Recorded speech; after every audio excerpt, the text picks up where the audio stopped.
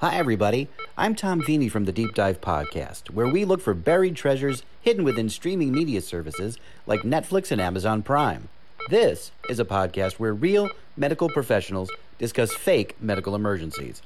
That means that unless you're Pinhead and you need an emergency acupuncturist, this podcast is not medical advice.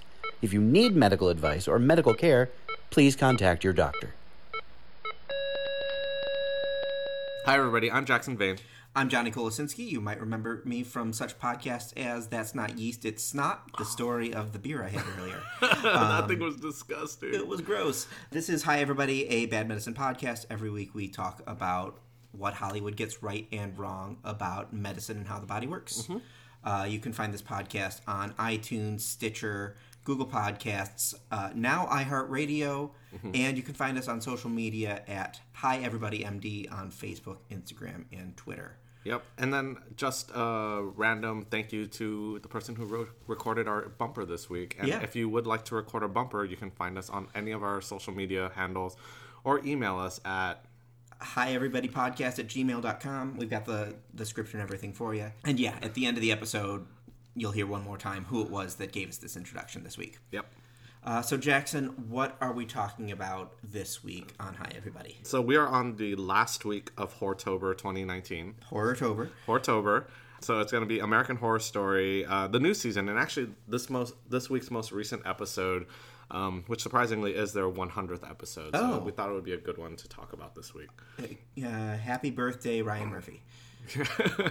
Like he doesn't have enough success already. Yeah. Finally, he's hit the big time. Yep. He's another show that hit 100 episodes for him. Syndication money, man. Oh yeah. I feel like this episode would not be great for syndication though on like your network Saturday. Oh, you don't think that the Satanist Execution episode is a CBS Saturday afternoon show? I mean, they tried to do that with Dexter, I think a few years back, where they tried to clean up the Showtime series for like CBS primetime. It was not the same show. Like, they cut out a lot of stuff. Wow. Like, I forgot, Dokes, I think, went in and yelled, like, Surprise Mother or something. Yeah. They tried to put Dokes in there. They cut all the swearing. The kill scenes just didn't look the same. And then they tried to tidy up him dumping bodies into the river. Into the bay, because he was the bay butcher. So it didn't look as good. So I highly doubt this would be the same. Yeah. The episode we're talking about is in the 1984 season. Yeah. The 8th season. Yeah, ninth season, actually. 9th season, sorry. Yeah. So, I mean, it's all, like, kind of centered around this camp, and there's been some massacres, and actually, you can actually see one scene in the camp. I think it was just, like, someone got their neck sliced, and there was the one time where I said, that's too much blood, because it was an inappropriate cut. Right. Yeah, I looked at it and I said, "Oh my gosh, finally we're seeing enough blood." And I immediately Jackson stopped you. Said, "Well, actually." Yeah, because they cut right in the front of the neck, and in that area, it's just like it's just your larynx. It's cartilage and stuff. And the crazy part is you're not hitting any carotids. And I actually saw a patient who her brother sliced her throat while she was asleep because she was on suicide watch because they were afraid she was going to kill herself. And the brother got tired of doing that for so much that he did it and tried to slice her throat. But I think, like, you told me that story, like, the third week we knew each other. And here's the crazy part was, it was the cleanest cut. There's not that much blood around there. And especially when you look at the episode where they cut, which was just about a maybe 2 to 3 inch cut right in the front of the neck. There's not that much blood there. And even if you did nick, like, maybe the external jugular or maybe the internal jugular, there's not that much pressure. It's until you hit an artery where that's the pressure loading vessel. That's when you would expect the blood splatter. That would be beautiful. But in this one, not so much of a blood splatter. So A for effort, D for accuracy. Correct, which is surprising. I mean, Ryan Murphy loves the bloody stuff, so I'm surprised. I'm not surprised that there's so much blood, I should say. But but that's not the scene that we came here to talk about this week. No, surprisingly not. It's all about how Emma Roberts' character Brooke was framed for the massacre at the campground, which is the kind of whole basis of this whole season. Yeah, it's a Friday the 13th sort of that kind of murder. Yeah, except with Richard Ramirez and Satanism. Yeah. Yeah. In this episode, spoilers, the character Brooke is executed. Yes. She is executed by lethal injection. And Richard Ramirez kind of visits her or kind of explains to her how he wants astral projects into her prison cell. But also explaining how he wants to die versus how she's going to die. Mm-hmm. And I think that's funny how he describes him getting the electric chair as lightning bolts striking him and then him going out like that. Mm-hmm.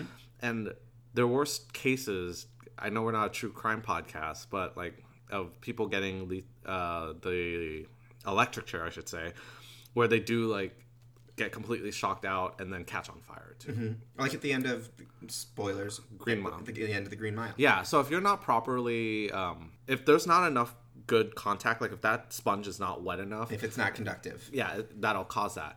And the theory behind the electric chair, they thought this was a more humane way to go because it's 2 rounds of shocks. It's not just one. Mm-hmm. I don't know how much you know about the electric chair. Very little. I missed that day in biology class. Yeah. I missed an electric chair day at Central Catholic High School. So electrocution, like I know we use that term, like if you get shocked or anything like that, they call that electrocution. The term actually comes from execution. Really? Yes. So that term electrocution did not get developed until the creation of the electric chair as electric execution. Hence electrocution. Portmanteau. So the first shock is really meant to knock you out. The second one is supposed to be alternating current at such a velocity or a rate that would cause your heart to go into an arrhythmia, and that's what kills you. Not so much. Basically, so you don't get fried, you get a heart attack. Correct. Essentially. Yeah, you're sending your heart into an unstable rhythm, and that's what kills your heart. Because basically half of the reason why your body works is through electrical activity, mm-hmm. and just like a sustained process or just exchange of ions really is what keeps you alive. Anything that disrupts the exchange of ions is what kills you. So that's how the electric chair works. And surprisingly, the affecting of the exchange of ions is actually how you die from lethal injection too. Really? Yep. So Richard Ramirez does explain how she was going to die, and it's a 3-drug process, which is the standard drug process. Mm-hmm. He says, first you get anesthesia, which makes you lose consciousness, which is true. Usually the first drug that they use is sodium pentothal. Some places are trying to experiment with like Versed, which is midazolam, but that's very short acting. At least the sodium pentothal kind of lasts a little longer. Mm-hmm. Then the second one you get is a paralytic, which does stop your breathing. And I think what they usually use is pancuronium bromide. In the hospitals, we use like vecuronium or rocuronium. That paralyzes you. You use them as paramedics, you mean? Yeah, before we intubate you, put in a breathing tube in. Because if you don't paralyze someone before you intubate them, their vocal cords keep kind of fluttering. And it's really hard to pass something through, because if you hit the cords, then they slam shut. Yeah. And then you have a new We talked about that. I don't remember what episode we were talking about. It was, it might have been Human Centipede. Could be. Where we were talking about intubating. Yeah. But your heart still beats because it's a different muscle type than the things that get paralyzed with this paralytic drug. Then the third thing that kills you is potassium chloride. And the key thing you want to remember in this one is he says it's all colorless. Okay, at least colorless and odorless. Colorless and odorless, and that's what kills you. Even though, spoiler alert, when you cut later into the episode, they're all colored yellow. Yeah. Every single one of them. So that's kind of crazy there. He does say that it burns going in, which is true. We've heard that before, because we do give people potassium chloride to replete them when they have low potassium. And they do complain that it does burn going in. So they finally bring her... So later into the episode, probably in the last few minutes or so, they bring her back into the execution chamber. Mm-hmm. And you see them starting an IV with like a needle and all that. And a syringe too. Yeah, and it's the same right angle that we always see. The dramatic injection. I will say the additional problem with it too is usually with lethal injection, you want a thicker needle. Mm-hmm. The needle they use is like the baby thinnest needle in the world, and the problem with using that is if you're pushing high volume amounts of medication, and we saw, and they look very high. Can you imagine? It's like trying to suck a milkshake through a very narrow straw. It's really hard to do, and at some point, the straw might collapse or it might get clogged up, and that's another issue with doing something like that. Like now at that point, now you're causing cruel and unusual punishment, because you're looking for a vein, you can't find one, you finally get one, you're pushing meds in, it doesn't work, you have to restart it, you have to put in a new one, you're causing mental anguish at that point. Mm-hmm. I know we're not debating the ethical nature of death penalties and all that stuff, but this was covered at my Catholic high school. As a guy who also went to Catholic high school, they did discuss this, but they were very crazy about it, so we'll pass on that part. But yeah, and we don't start an IV using a syringe with the needle.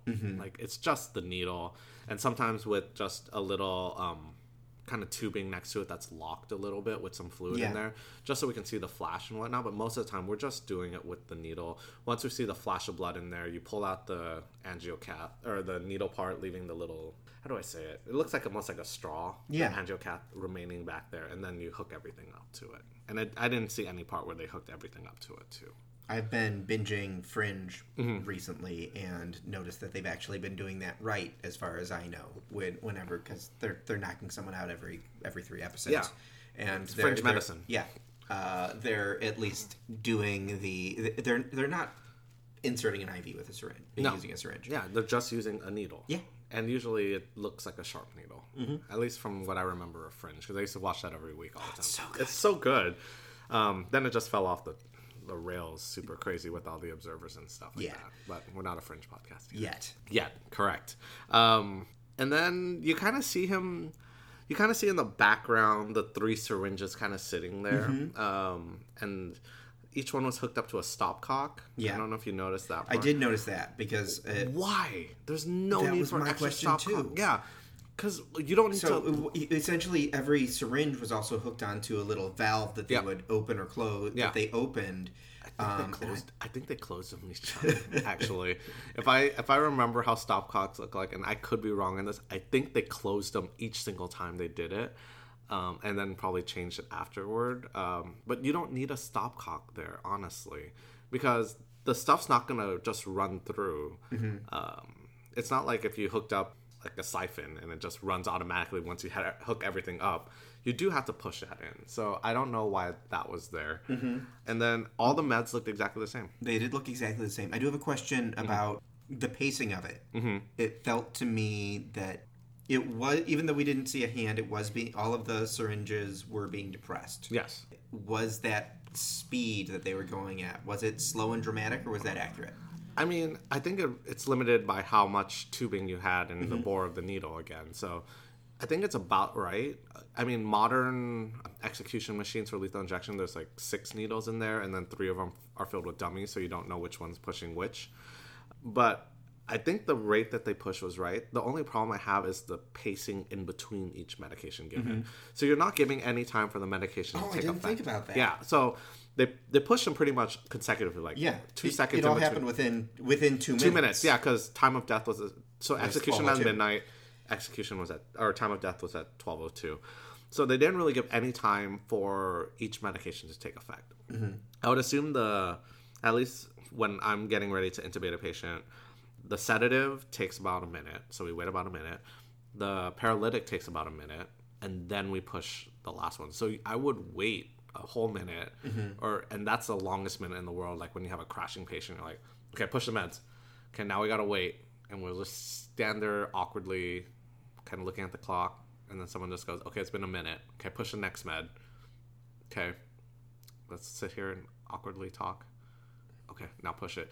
Waiting a whole minute is a lot longer than you'd think in a stressful situation like that, and I'm surprised they didn't give her any time to break.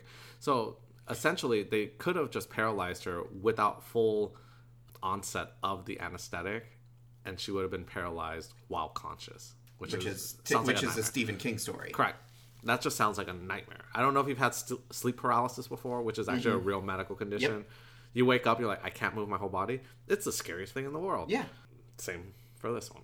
Yeah. So that is not good in that kind of thing. So they pushed the meds too quick, and they called the time of death so quickly. They called the time of death incredibly quickly and with no examination whatsoever. Correct. They just said, she's dead. Yep. I pushed all the meds. No way you're coming back to life from this one. Surprisingly, there's no medical professional on scene to even... Well, we don't know we found out who the executioner was at the end of the episode. But who would generally do this? So they do have doctors that will come in. Like the medical examiner would be one person that would come in, or the staff physician would come in and actually call time of death. But it always brings up this ethical dilemma. Like, can you as the doctor be the one that pushes the medications or even start the IV for that matter? And, you know, it's against the Hippocratic Oath. You're not supposed to do any harm. Like, that's the thing we're always taught. Do no harm, right?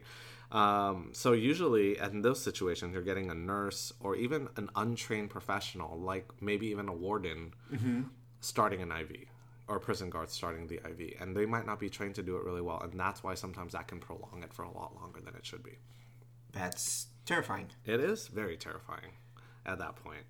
So after they did that, when they pronounced her dead, they kind of rush her back to the morgue area pretty quickly. Very quickly, which it turns out is a good thing because they revert the death penalty. And it turns out that it's a character that we know from earlier in the season. Correct. That was the masked executioner. Yeah. That obviously has further plans for her. Yeah, she didn't look very pale for someone who was dead. Like, Emma Roberts looked pretty, like, normal to Emma Robertsy. Yeah. But there's no medication that, at least, I don't know how much time had to elapse between time of death and her being brought back to the morgue and then brought back to life. But people were pretty lackadaisical about getting her out of the area. But once they got into the hallway, they kind of went pretty quick. There's no real meds that can reverse that kind of death. Okay.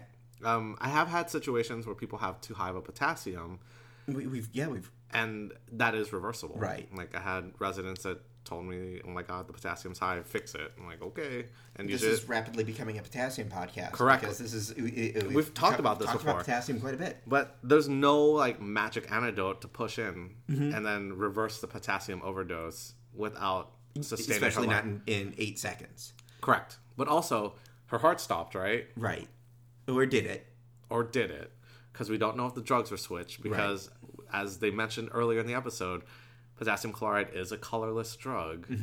All that was yellow. So did she get a bunch of sedative, maybe, that knocked her out and made her stop breathing? But if she did stop breathing, shouldn't she turn purple? Yeah. Shouldn't she turn purple? Shouldn't she... Her heart stopped already. Yeah. No one's doing CPR. Of course no one's doing CPR. No one's doing CPR. But she dead. Yeah.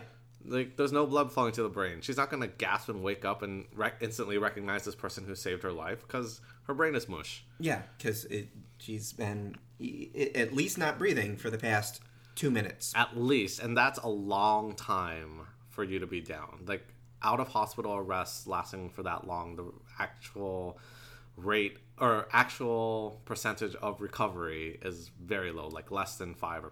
I think it's like less than 5%. So she dead. All right. And that ends the season there. I know they're building for something epic. We don't know. We don't know what's happening next, so we might be doing a follow-up episode early next week. Yeah, it could be one of those mini episode kind of situations, but we don't know if the drugs were switched because I don't know if that was the red herring or kind of clue that Ryan Murphy or whoever wrote this episode was trying to suggest that she didn't get potassium chloride. The colorless, odorless herring. Correct. That's the one. Like, that could be the thing that is your MacGuffin or whatever, or Chekhov's gun even for bringing her back, and potentially not making this a giant loophole. Right. I'm sure someone probably talked about it on Reddit or something like that. I'll be honest. I don't follow that much American Horror Story. We watched this episode based on my wife's recommendation. But this is very good for pointing out bad stuff that happened in this one, for sure. So. You're going to human centipede me? I'm going to human centipede. No, we're not going to use that verb. That is not a verb we're using. You're going to human centipede question me? A human centipede is purportedly 100% medically accurate. If that is true, how medically accurate was this episode of American Horror Story? Less than 100% for sure. All right. I mean, human centipede at least tried a little bit more than this one, I would say. But, you know, the medicine explanation by Richard Ramirez's actor, very good. The execution... The execution of the execution. Not as good. So I probably would go towards like 80 to 90%. 80 to 90% medically accurate. Sorry, Ryan Murphy. Call me. I can help you. Yeah. I can help you make this more horror-y. I know a guy. Yeah. I can make Hortober way better. American Hortober. Yeah. How would you make it better? I mean, it always comes down to, okay, the medication part, that might be a storyline situation. So I'm not touching that part. But just based on the whole starting the IV and actually doing the execution itself, Getting a good IV in, that's like, I don't understand why everyone makes it so much more dramatic than it should be. Like, we've touched on this umpteenth times, right? There's no reason to go so sharp of an angle into the arm. It just looks tacky. And every medical professional in America cringes whenever they see it. So I wonder if it's a prop thing. I wonder if it's... But even if it's a prop thing, it's not that hard to just go shallow. Like, I'm showing Johnny right now on my arm. It's not hard to go shallow in. It still looks just as, like, gross and disturbing to go shallow than to go deep, you know?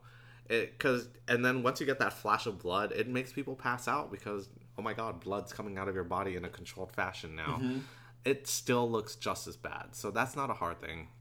I think hooking her up and priming the tube and all that stuff, setting her up for all that stuff, that still looks really gross too.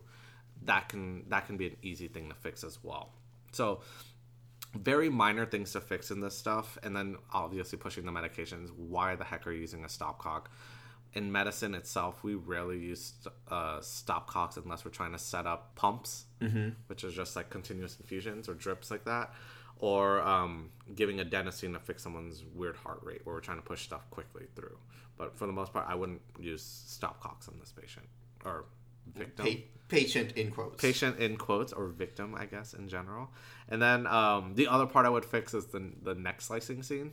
Yep. Not as much blood, but you can still make it gross because you can still see maybe the windpipe. And if you want to make it a little gross, I mean, if you cut the throat here, you just extend the angle of the cut. not so much. Not even. Let's say you didn't even do that, and there's a little bit of blood there. If they had cut deep enough, you would do essentially a cricothyrotomy. I'm sure you've heard like stories like Ron Swanson going, "I saved someone with a kitchen knife," or taught a kid how to save their mom using a butter knife. Performing a cricothyrotomy.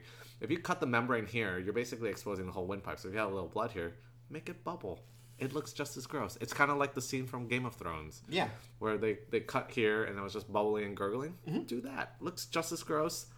Looks more accurate. Much more dramatic hearing the death gurgles than just seeing blood spraying around. Than just having blood show up on somebody else's We're face. on a very big horror kick. Like, that is perfect way to end how to make something way gross at the end of hashtag Hortober, for sure. All right.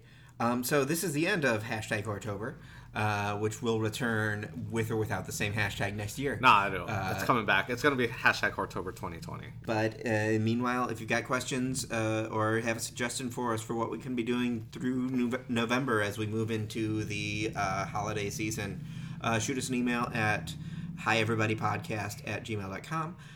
Or hit us up on social media at HiEverybodyMD. Pretty much everywhere you're going to find us. Yep. All right. Thanks, folks, for a wonderful spooky season, and we will see you next week. Thank you so much. Hi, everybody. A Bad Medicine Podcast is hosted by Dr. Jackson Vane and me, Johnny Kolosinski. Our intro this week came from Tom Feeney of the Deep Dive Podcast. You can find them at thedeepdivepodcast.com or just by checking the show notes. If you're interested in recording your own intro, you can find instructions on how to do so at hieverybody.libsyn.com.